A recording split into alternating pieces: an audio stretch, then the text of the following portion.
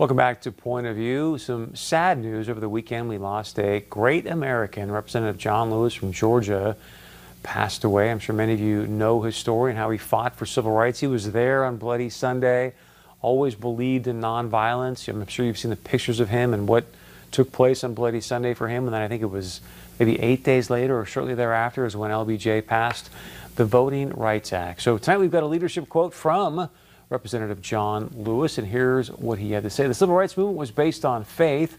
Many of us who were participants in this movement saw our involvement as an extension of our faith. We saw ourselves doing the work of the Almighty. Segregation and racial discrimination were not in keeping with our faith, so we had to do something.